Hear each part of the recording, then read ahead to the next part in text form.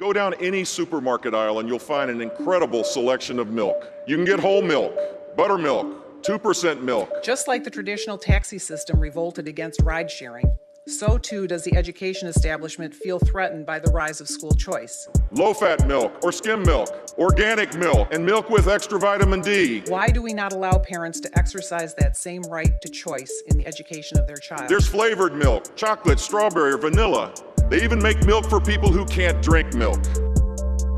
So today we're joined by Jennifer Berkshire, a journalist and podcaster who covers education, policy, and politics. Along with Jack Schneider, she co-authored A Wolf at the Schoolhouse Door back in 2020. And her podcast alongside Schneider, Have You Heard, has helped many a parent like me navigate the recent acrimony and decline, honestly, of public education in a post-COVID world. You can follow her on Twitter at B is for Berkshire. And you can subscribe to the Patreon for Have You Heard on patreon.com, Have You Heard podcast. Jennifer, welcome to Why Are We Like This? Thank you so much for having me. And I would say that it's good to have someone from another podcast with a similarly interrogative title structure. We have to stick together. We're out here asking questions, and we have to, be asking the questions together.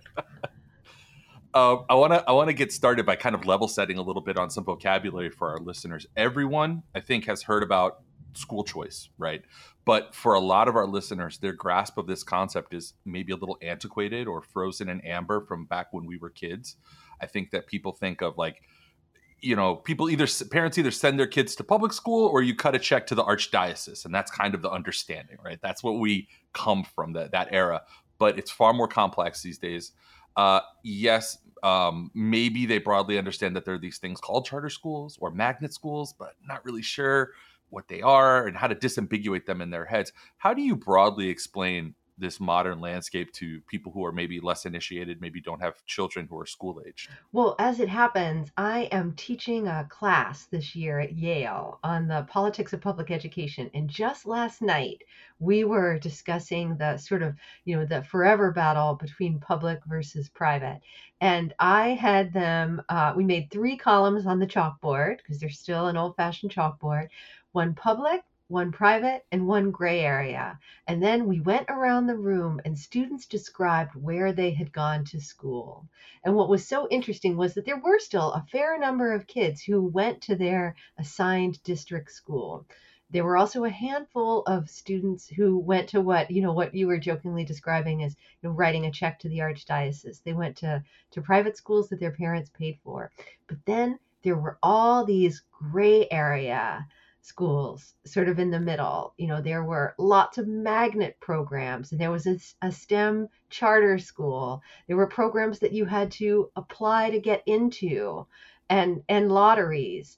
And so because I think they started out feeling like this was a very abstract difference. And what they were able to see was that for various reasons, market principles had been applied to the concept of education to try to appeal to different kinds of parents. And there was a theory of change that if you offered people more choices, it would force the existing public school structure to improve. And so in many ways, that's all it is. Just think of those columns, and what in the past was a very clear divide is now increasingly murky, especially in a state like Florida, where you have more and more public money going to fund private options. Yeah, and that kind of gets at the core tension around your beat, right? The private education versus the public education and all of these striations of what it is. In A Wolf at the Schoolhouse Door, you described education options in the context of the rhetoric like choice, marketplace, things that we're used to as Americans being the way that we're used to being marketed to. Schemes that emerge as policy pipe dreams and are later repackaged without political ideology. Can you talk us through the broad strokes of the public-private education debate, like where the various advocates place merit, and why privatization has gotten so much more purchase recently, especially in the last few years since COVID, frankly? Yeah, so this is, as you kind of implied, this is a really old debate. It goes back decades and decades. And people may be familiar with the name of the famous libertarian economist Milton Friedman. He was really the one who came up with this idea for school vouchers, where parents would get a certain amount of public funding and then they could do with it what they wanted. And so this idea kind of stays on the shelf, more or less, for a long time. It's very controversial. Anytime vouchers are put up for a vote, the public votes them down overwhelmingly. People are not comfortable with the idea of using public dollars to fund religious schools, and they're also really uncomfortable with the idea that we would pay for schools that are allowed to discriminate against kids as part of their mission. And we'll talk about that a little more later. But then what you see happening over time is, just as we started out discussing, the school landscape gets more and more complicated. And we start to think of education less as a public good, something that's going to benefit the entire community, something that's going to benefit all of us, even if we don't have kids in the schools. And instead, we really start thinking of it as a private good that is going to assist in our own advancement. So I'm going to pour as many resources as I possibly can into the education of my child in hopes that she will attend an elite university and soar to the highest possible level. And as for all those other kids, well, that's somebody else's problem. And so when we describe in the book how like this over time really becomes the water that we swim in, to use a nice kind of Florida metaphor. That's what we're talking about. That in some ways, what made the idea of school privatization more palatable was that we started to think of education as a private good as a country. And I don't know if we can move forward without addressing probably the stickiest question. And I've heard you and Jack address this in the most nuanced and spent hundreds of hours of times addressing of time addressing this very sticky question. But is there any widely accepted pedagogical evidence that charter schools or that model are inherently superior to the public school model? And I realize what a gross oversimplification that is of that question, but I think that that's probably the question that's at the forefront of a lot of those parents you alluded to, who are like, well, I got to do what's right for my kid. I have to make this individuated decision, and this is better than that. So, and we should back up a little bit and just define what a charter school is. So this is, a relatively new concept in American education. So it comes about in the 90s really as an alternative to the sorts of private religious school voucher programs that we were talking about. And it's really a bipartisan effort. And the idea is that it'll still be a public school in the sense that it's publicly funded, and there'll be some measure of democratic oversight, but there'll be much more of a kind of market understanding of how it operates. So parents, they have to basically compete for parents, and good charters can expand, bad charters will shut down. And I think what's interesting about your question that if you asked me this question, say 10 years ago, um, I would really have been, there at that point during the height of the Obama era, there was really a concerted effort to make the case that charters were more effective, and like we tried them and they worked, and we should have as many of them as possible. But what's so interesting about the school choice debate right now is that the conservatives have largely moved on from charter schools and are instead going all in for private school vouchers and other kinds of private choice, Yeah. where you give the money to parents and they can do with it whatever they want. And so you will see more and more conservatives acknowledging that actually charters have not been the panacea for improving educational outcomes that we have seen. And to the extent that they have been really successful, there is a downside to them, right? That they tend to be, these are urban charter schools that use very strict discipline and a real intense focus on testing. And so there's been some backlash against what they have to do to produce the level of achievement that they've gotten. So I would say that overall, right now, you can certainly point to some success stories, but the bipartisan consensus that this was the way to go, this was going to be the future of public education in the U.S. has completely fallen apart. And that decline, it seems like it was maybe just from the perspective of a parent whose kid happened to be starting school at this time, but it seems like the opening was created during, maybe not, maybe there's no causal relationship, I don't know, I'll ask you, but COVID really seems to have created an opening for this discourse to push further, because yeah, I do remember that period that you're talking about, and it did seem like everybody was in agreement that hey, there's some money to be made, and we can also maybe do better better schooling, better school system. And yeah, it's pushed further to the privatization side. What's your take on that? I think you're absolutely right. I think that the groups and the deep-pocketed donors that are the most excited about school privatization really saw the pandemic as a once in a lifetime opportunity. So for example, in the weeks after schools shut down in the spring of 2020, the Heritage Foundation, which is a very influential conservative think tank in Washington that was started in the 70s, they released this document that's meant to look like almost like an official White House document. And they're laying out their recommended policy priorities. And it was fascinating for education. They basically just took every Republican wish list item off the shelf and threw it in there. And they said things, like states should immediately restructure their education funding so that money goes directly to the parents and they can use it for whatever they want. Now, I know because I co host a podcast and have authored a book with an education historian that this dream dates back to the 80s, to Reagan's first term. And so what I think you're absolutely right that the door opened, but what the door opened to was a very old policy.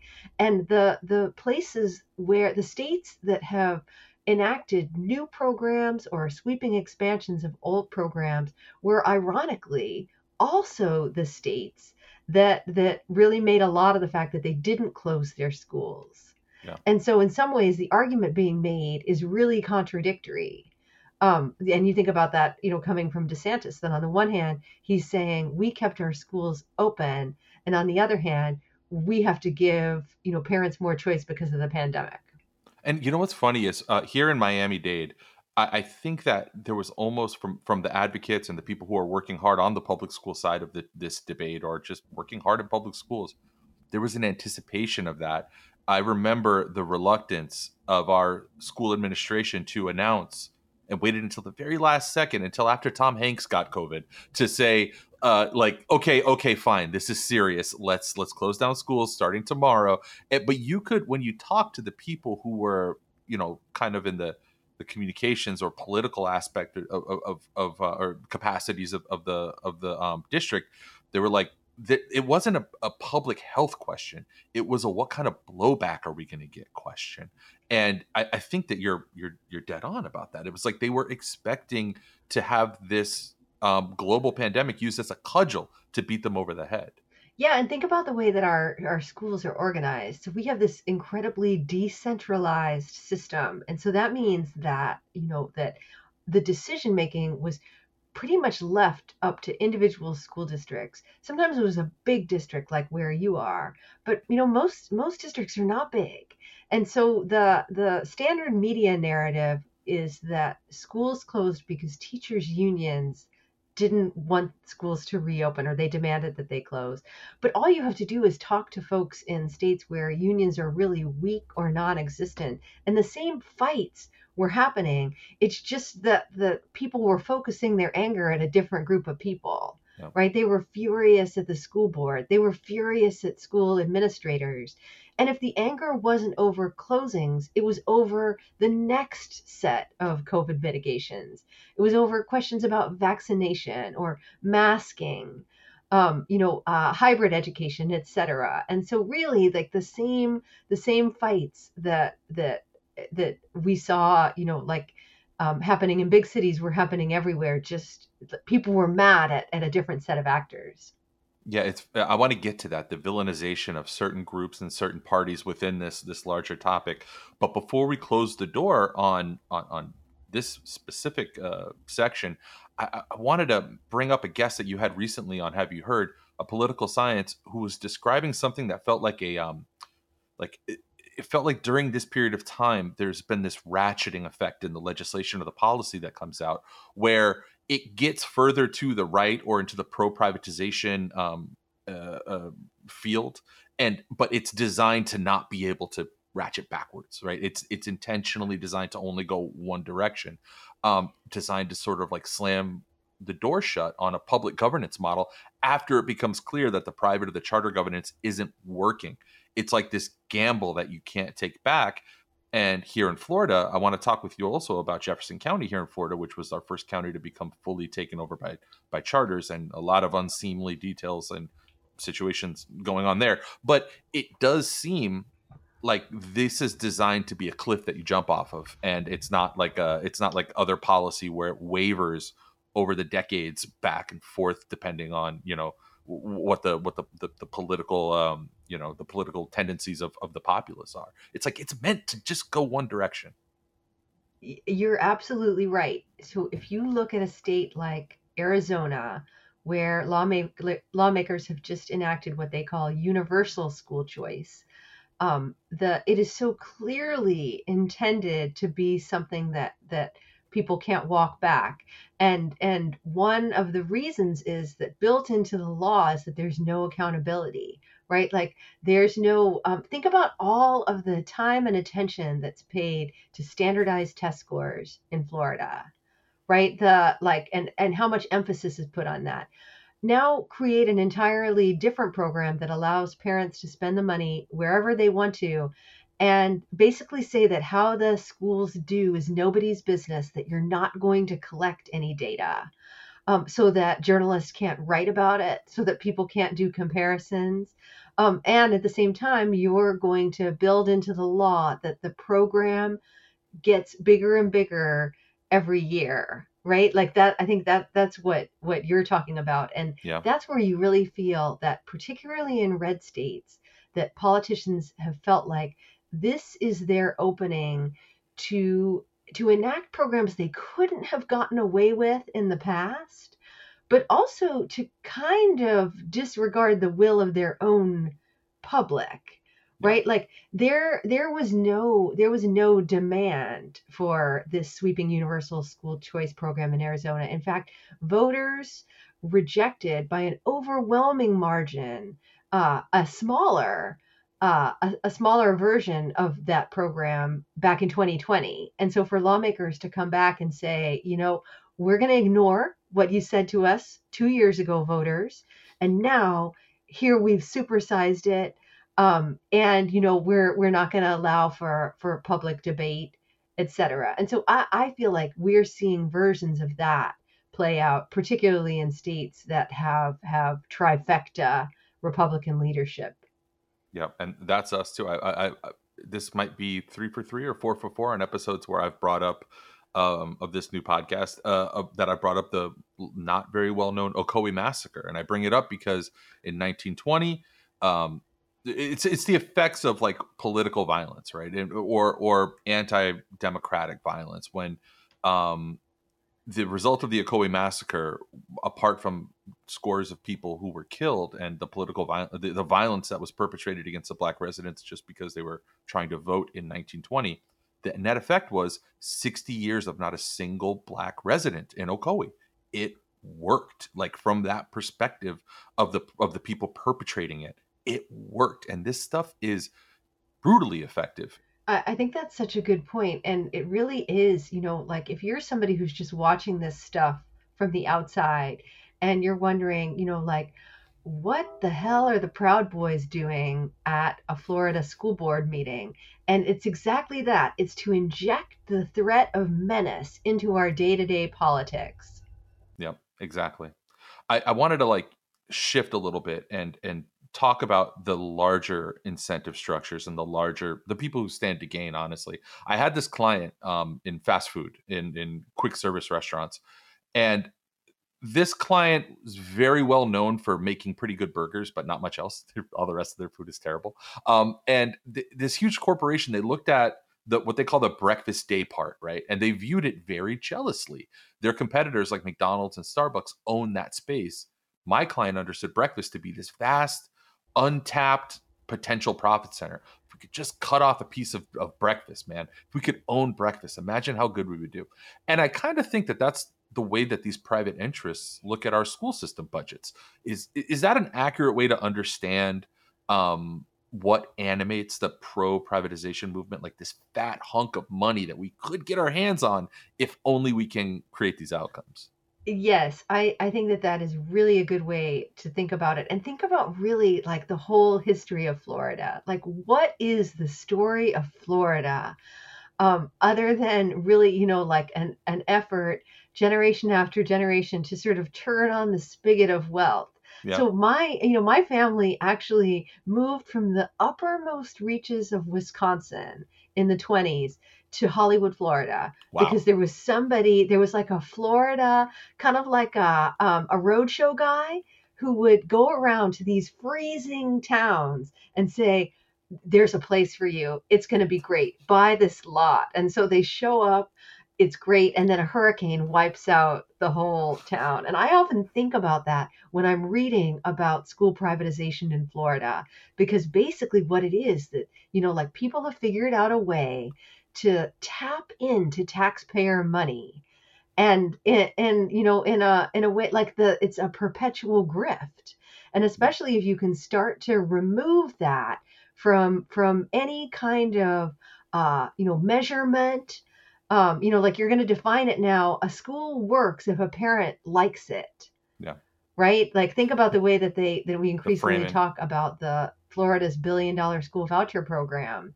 That the success is not in things like graduation rates or test scores, which in my opinion tend to be way overemphasized anyway. But it's just this question like, well, how does the parent feel about it? And as long as somebody's choosing that school, the school is a success, and that fountain of taxpayer money continues to flow. Yeah, and it doesn't, like, another area that they probably see as an even juicier vein is, I think about big tech and their focus on things like ride share, right? An area that has been perennially uh, dominated by union workers in a lot of ways. Delivery, union workers, teaching, union workers. If these interests, it feels like they look at teachers unions and see an opportunity to gut that entire structure and move on without it. And charter schools, by and large, I don't think they do at all have any teachers unions or union protections for their staff, right? In some places, there are that the schools have ended up unionizing, Chicago being one of them. There are some schools in Ohio, but overwhelmingly charter schools are non-union. And I think really, like, to see the future, you need to look at something called a micro school. And I was going this to is a ask you concept about that this. I was going to ask you really about took off during the pandemic, and there's a company in Arizona that is mostly driving this trend. And the idea is that anyone could run a school just like anyone can work for Uber if they have a car.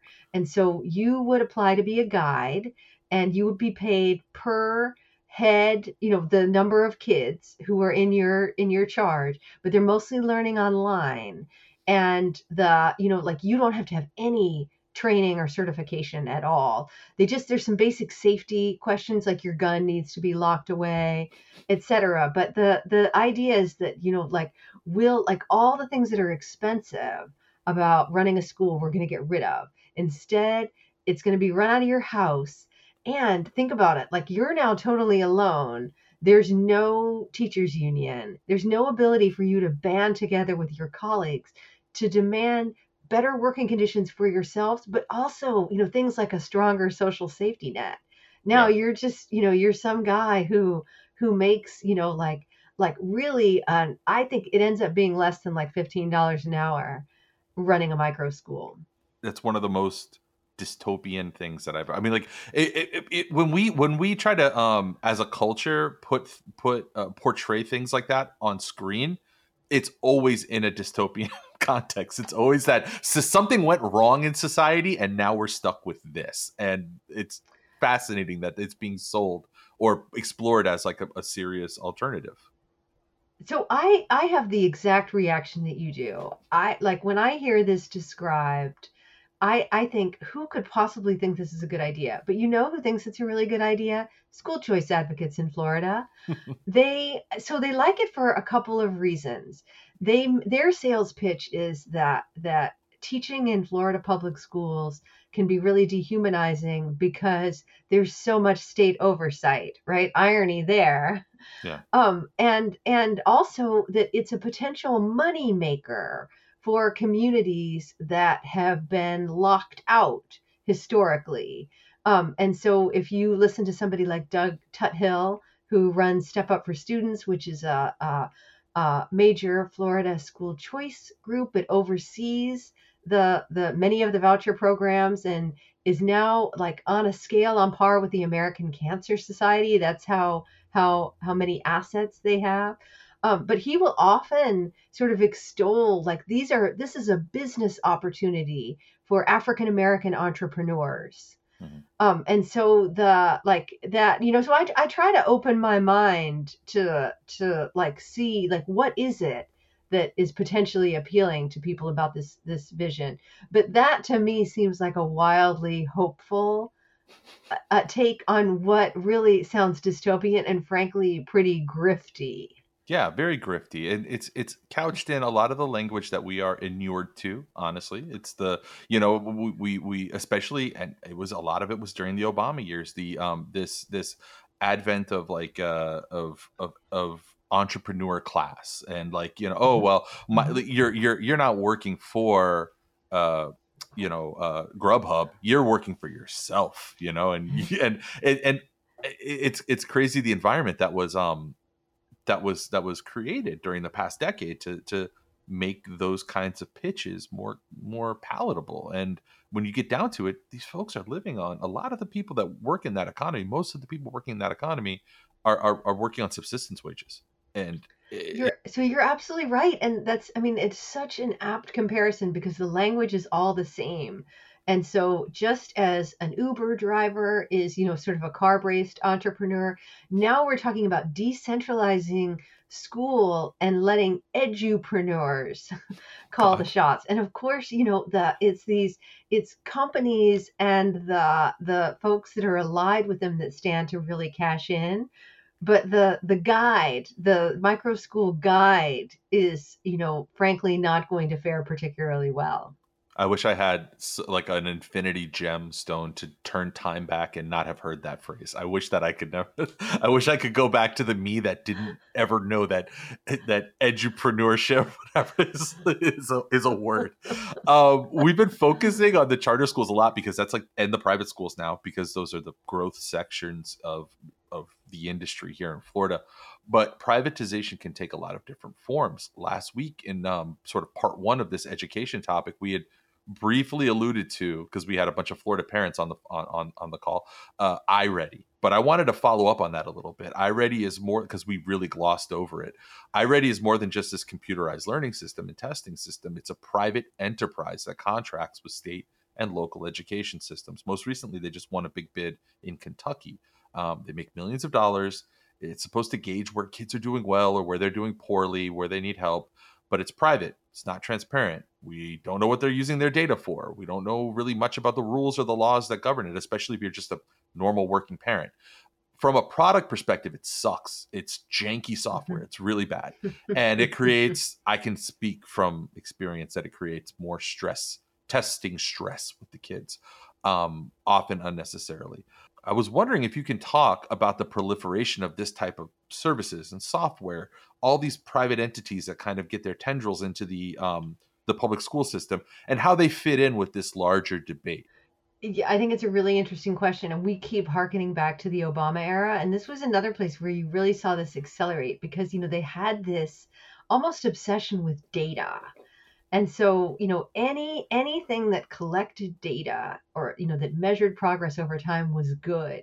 And in a lot of ways that, that did open the door for just what you're talking about. That there are millions of these products, solutions, you might say, right? And so one that I hear parents complaining about a lot is these solutions that are offered where they're supposed to start identifying kids' career preferences Oh as God. early as like third grade, and then parents want to know, well, what's happening with little Jennifer's data? Where's all that going? Because of course, as we know from our experiences watching the evolution of the internet, that nothing good is going to happen No. with that data. And I actually think one of the interesting things that you can see happening in this strange moment where you have people shouting about parent rights and demanding quote unquote transparency in schools is that you do have parents who have widely different political views and opinions about things like issues like what should be taught in school, both identifying the extreme influence of corporate vendors as a problem. And so I think there could actually be some interesting pushback Yeah. to what is just far too much influence in the schools and far too little ability of kids to opt out and parents to push back. Yeah, this is a great segue actually into one of my favorite. You know how it is when you have this like nagging thing in your mind that you can't put words to, and then you hear somebody else put just the most perfect words to that feeling. And for me, for the that has been the idea that you and your co-host Jack Schneider have talked about, which is soft pull, hard push. And from the perspective of a public school parent, I'll be transparent here because I think this is really important stuff to be transparent about.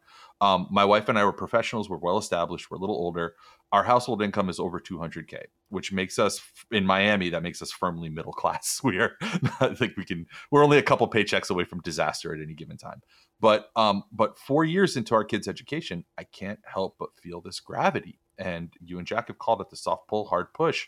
It's the institution of education basically telling us your kid doesn't belong here. You should be shopping. You should be looking around. Yeah. Why do you have your kid in a community school? And it always happens in the context of us trying to better the school, going in advocacy with our advocacy hats on and saying like, hey, where's the money that was promised for the school? Where's the, how can we get more shade or coverage in the playground? This and that. We're not happy about this. We're not happy about that. And, we're members of our PTA and we participate. But the response that we get is like a market based one. It's like, so you guys, I feel like I feel like somebody shopping on for a car, and I'm looking at a Ford Escort, and the guy's telling me, no, a guy like you want an Expedition. That's what you want, and that's ridiculous to me. Can you talk about the ways that the private school sector kind of uses this class stratification with this like DAS choice and freedom and all this rhetoric that we've been talking about to get parents like me to leave, and how that erodes what remains in the public schools?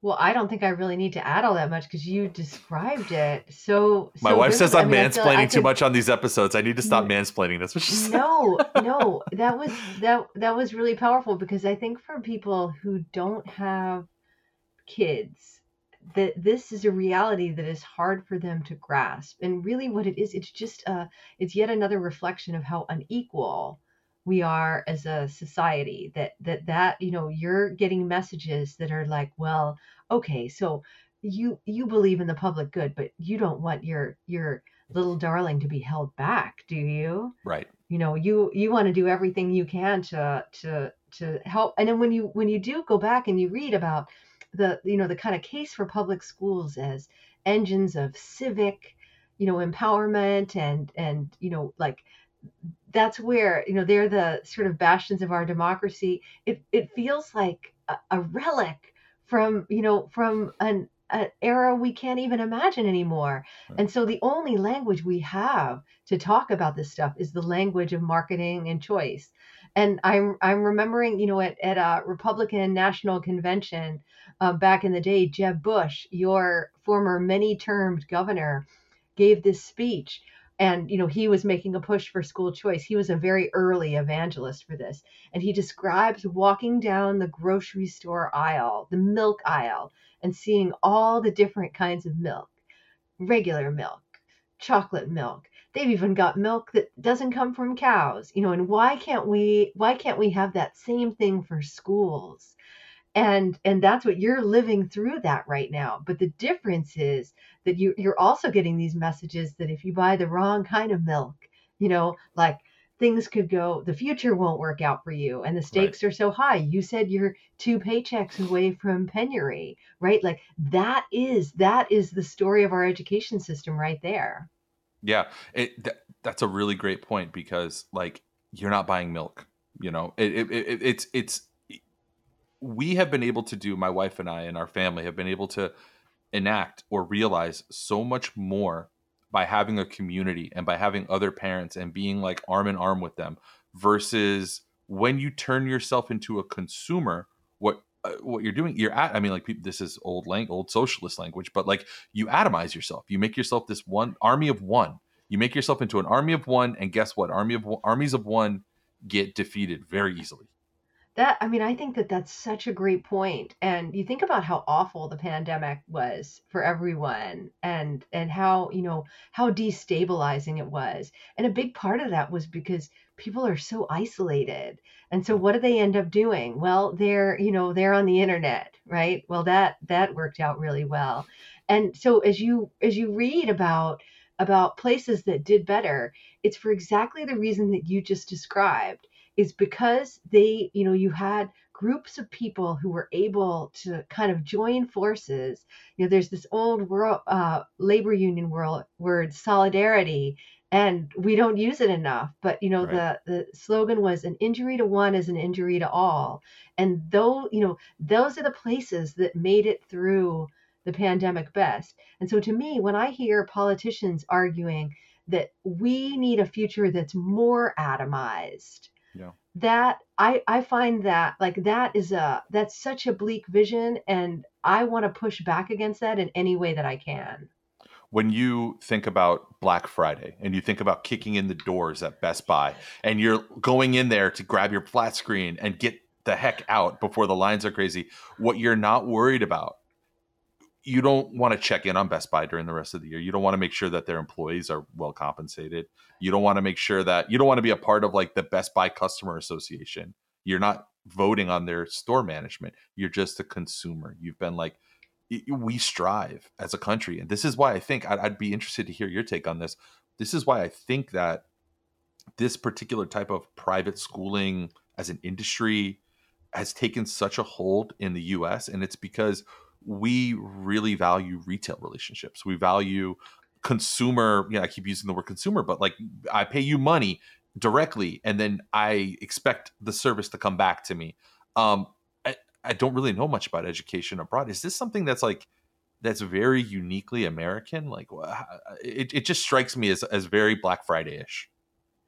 Yes, it is very uniquely American. And I think what's interesting, if you go back to the 80s and you read the economists who were really laying out this vision, right? That our public schools were a failure because they were too democratic. And what we really needed was a system. Private schools were much more accountable because parents had, quote unquote, skin in the game. Yeah. And if they didn't like what was happening at the school, they could leave. And that's what we needed across the board. That was going to be our future. And in the late 80s, that still seemed like a really extreme vision. And the problem is that in the ensuing decades, that language of extreme consumerism that you were just describing is now, it completely dominates everything. You think about, like, not only do we think of ourselves entirely as consumers, but we want to rate everything now too, Hmm. right? Yeah. So like, The like The when Yelpification of education. Yeah. the Yelpification, or the smiley face thing.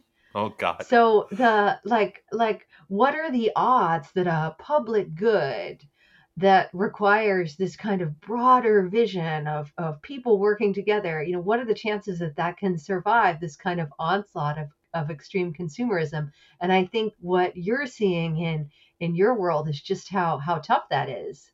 Yeah, I mean, I think about, if you are like the Miami-Dade Water and Sewer Division, and you go and look at your Yelp page, and you're like, why is everybody rating us so lowly? It's like, well, why else would anybody go to the Miami-Dade Water and Sewer unless they're pissed off because of something, unless they're angry about something? Of course, that's going to be how it is. Yeah, and I mean, think about the political message that comes from that we're told again and again that it's basically like we're powerless except to rate individuals and institutions as an angry consumer. And that at the Right. end of the day, like it may feel good while you're doing your rant, but it's profoundly disempowering. Yeah. I want to shift gears a little bit to a couple of specific names because we've been talking about this big movement, but there are also names, there are individuals who stand to gain from this activity, from this drift to the right or this hard push to the right. Here in Florida, when we think of the name DeVos, usually we think of the NBA's Orlando Magic and their late owner, Rich DeVos, who also founded Amway. In this conversation that we're having, though, the DeVos family is a critical one to talk about, particularly Rich DeVos's daughter-in-law, Betsy DeVos. Can you tell us, apart from her role in the Trump administration as the Secretary of Education for 4 years, who is Betsy DeVos, and what, if any, were your chief concerns when she was tapped for that role back in 2017? And were those concerns realized during her tenure? Because I think that those of us who know her name mostly encountered it through really sort of not great headlines. DeVos proposes this. DeVos says that, and in typical media, fashion, it didn't get to the nut of what her leadership or maybe lack of leadership was during those 4 years. Like, what was the net effect of Betsy DeVos, and why should we care about that name? So just a little context. One thing that makes Florida really different from, say, the heartland of the United States is that the heartland, each state has at least one billionaire, sometimes more, who their money derives from some sort of like early mid-century manufacturing process. And Yeah, you've often never heard their name. They're enormously wealthy, and either they are directly or they come from a family that got really mad during the New Deal. They felt like too much power tilted towards labor and away from the brilliant business people, and they have spent the ensuing the entire rest of that century and now 20 years into this century trying to undo that, and they've actually made tremendous progress. And some of those families are the DeVos family, which Betsy married into, but also her family, the Prince family. People may know the name Eric Prince. That's her brother. yeah. Everything that we're talking about right now in this conversation, you can just sub out the word education and put in military, and we can have the same Yeah, conversation about Eric Prince. But I'm sorry. Go ahead, please. absolutely. And then their passion going back decades is private school choice. And the first time that their families tried to change the law in Michigan and allow taxpayer money to pay for religious schools. Betsy was a teenager, and I thought that was so interesting, that vision of her, like phone banking with a rotary phone. I don't know if she actually did. So if you were in the heartland, you might have known her name. But it was this very extreme vision, just an utter disdain for public education. But what I discovered as I traveled through Michigan was that really their aim was to weaken the Democratic Party in Michigan, and that the like their fixation was, their animosity towards public schools had a lot to do with their loathing of teachers' unions. They Hmm. loathe all unions, but they particularly loathe teachers' unions. And so you can go decade by decade and look at all the laws that they've enacted in Michigan, because the family controls the Republican Party in Michigan, and you can see them sort of undermining the structure of public education in Michigan, so that there are more and more and more charter schools, the vast majority of which in that state are run for profit, Yeah. similar to Florida, as a Right. matter of fact. And now they're on the cusp. They're trying to engineer a private school voucher program where very wealthy people could get tax credits in exchange for donating to a scholarship program. also very similar to what you have in Florida.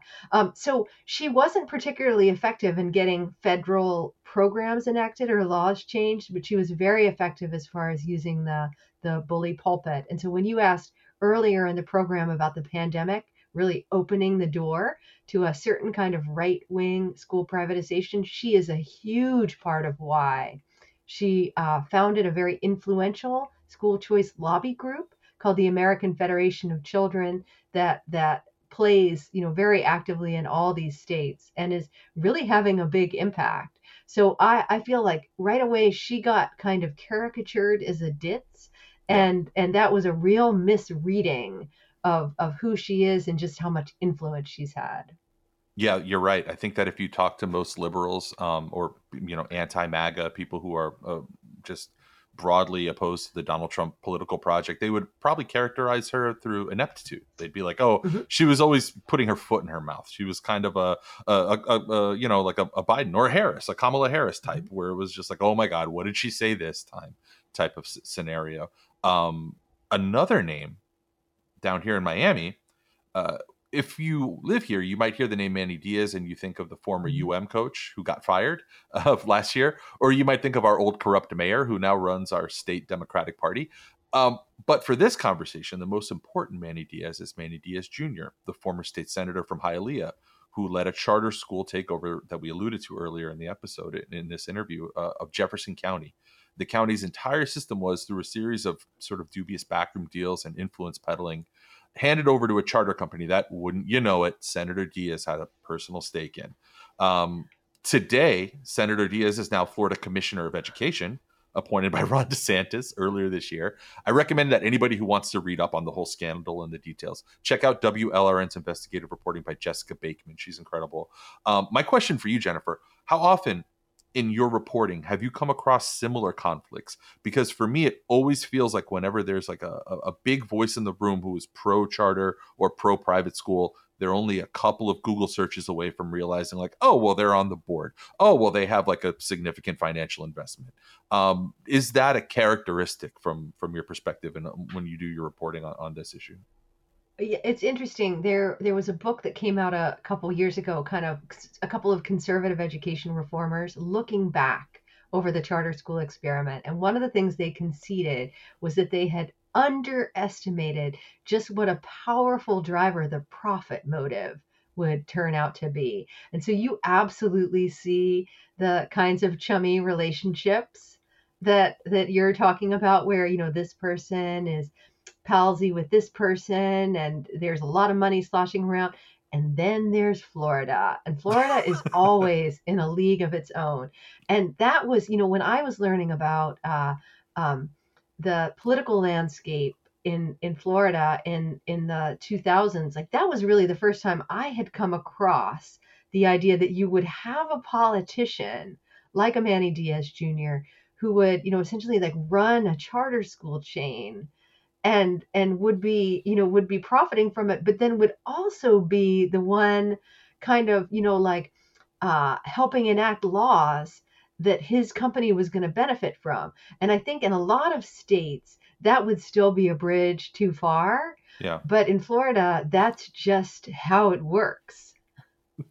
Is there, okay, for our listeners who are probably mostly in Florida, is there something resembling like a policy or like doctrine or legislation out there that could be proposed or pushed forward or that has been successful to eliminate these conflicts of interest? Is this codified anywhere where it's like, hey guys, maybe I don't know, maybe a more a more advanced state than ours, but somebody who sat down and said like, this should go without saying, but let's just codify this. You can't profit off of doing this kind of stuff. Is there any like regulatory environment out there that would stop something like this? Well, it's interesting, there was a big push this year to get the Biden administration to overhaul the rules that govern the federal charter school program. And this was a program started in the Clinton era, and it's given out some unbelievable amount of money to help charter schools new charter schools start up and existing ones expand. And so basically what they tried to do was to crack down on the various ways that people could profit. Because, like, people don't like that it Right. makes the mentioning profit in the same sentence with schools makes parents in particular and good government types really uncomfortable. And so what was interesting was that the Biden administration did actually propose much tougher language, and they got just absolutely furious pushback, because what happens is that you have the charter industry as a whole close ranks. And so, even though you would think it would be in the interest of people who are all about the high performing urban charter school, that they would want to crack down on the bottom feeders, the virtual charter schools that are almost worse than not going to school. These outrageous real estate, like a lot of times what you'll have, and this is a common story in Florida, you'll have a charter management organization that's really a real estate firm. And then what they do is, sort of like lease property to a school that has to pay outrageous rent to the management company. So all of those things should be Yeah. illegal, but you would think that the sort of good charter crowd would want to keep their movement from being sort of tarred by this, but it doesn't happen. They close ranks. Yeah. All you have to do is look. I mean, like, accelerate all of these things. Whenever you privatize money, imagine what the most cynical hedge fund manager out there in the world will do with it. Whatever structure or just corrupted system that they'll use to get the maximum tax benefit out of it, they will. Like, it's like water. Whatever direction it runs, or whatever opening it has, it will fill that space. It'll find a way to do that, and it's complicated to the point of being impossible to predict. Like, you don't know what they're going to do. That's crazy. I had not heard that about the real. That sounds so Florida. Like, I imagine that there's probably one opening across the street from me right now. It is absolutely so Florida. You should look into it, and then you're going to need to immediately take a shower, probably 2 showers. My God. My last question for you before I let you go is about the danger of the other side of this blade, right? Because it is two-sided. We made a joke on our last episode about how, we see something like Centner Academy. For those that don't know, Centner Academy is down here in Miami, Florida. It made headlines last year for its policy of if teachers did get vaccinated, they would be removed from the presence of the students, because the leadership of Centner Academy believes that the vaccine is evil and the devil incarnate that is coming to take our souls. Different conversation. I think that our instinct for a lot of folks in a place like Miami, which is, people forget, overwhelmingly liberal, overwhelmingly democratic voting, our instinct to push back on these culture wars by founding our own. I joked in the last episode, I called it AOC Academy, or maybe Hillary Clinton Academy or something, which would be just as bad, right? Like, because if what we're trying to do is create a robust public system that uplifts everybody, the danger is that the impetus for this move could just find a market solution for those of us who are angry but not willing to look too deeply into it. We'll just participate in it, but on our terms. Have you seen anything like that? I don't know. What are your thoughts there? I think that is just such a sharp observation, and I really worry about that. Think about like Ron DeSantis is really making an art of using state power to enforce particular, political views, right? Think about Don't Say Gay or patriotic education. And so you could absolutely imagine a scenario where parents start to say, I'm not gonna put up with this. Instead, I want my kids to go to AOC Academy, which is exactly what he's hoping, right? Yeah. That education just becomes this sort of free for all. And I think about, the first parents I ever knew who homeschooled were parents who pulled their kids out of public school during the first Gulf War, Yeah. because they were so put off by all the sort of jingoism. So Right. yes, I think you're absolutely right. And that the challenge for us is to figure out a way to really, convince parents to push back on the particular policies, but also on behalf of the institution of public education.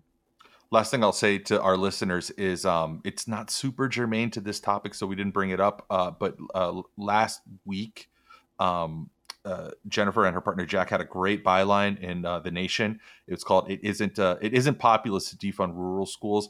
We are coastal elites here in Florida. We're very coastally elite, but and there's really nowhere in Florida where you can be more than like a couple of hours outside of like a major metro area. But it's a great article that also kind of cuts to the heart of a lot of the issue that we're talking about today.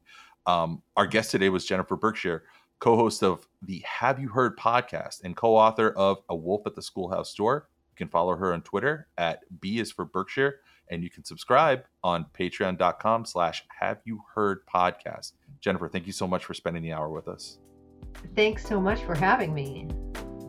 That's all for this episode of Why Are We Like This? Be sure to follow us on Apple Podcasts for more episodes or subscribe wherever you get your podcasts. Visit us at wawlt.com. Follow us on Twitter at Wolt Show and on TikTok at Wolt Show. You can also email us at wolt@allpointswest.net. Until next time, this was Why Are We Like This? Wolt Mafia Rising.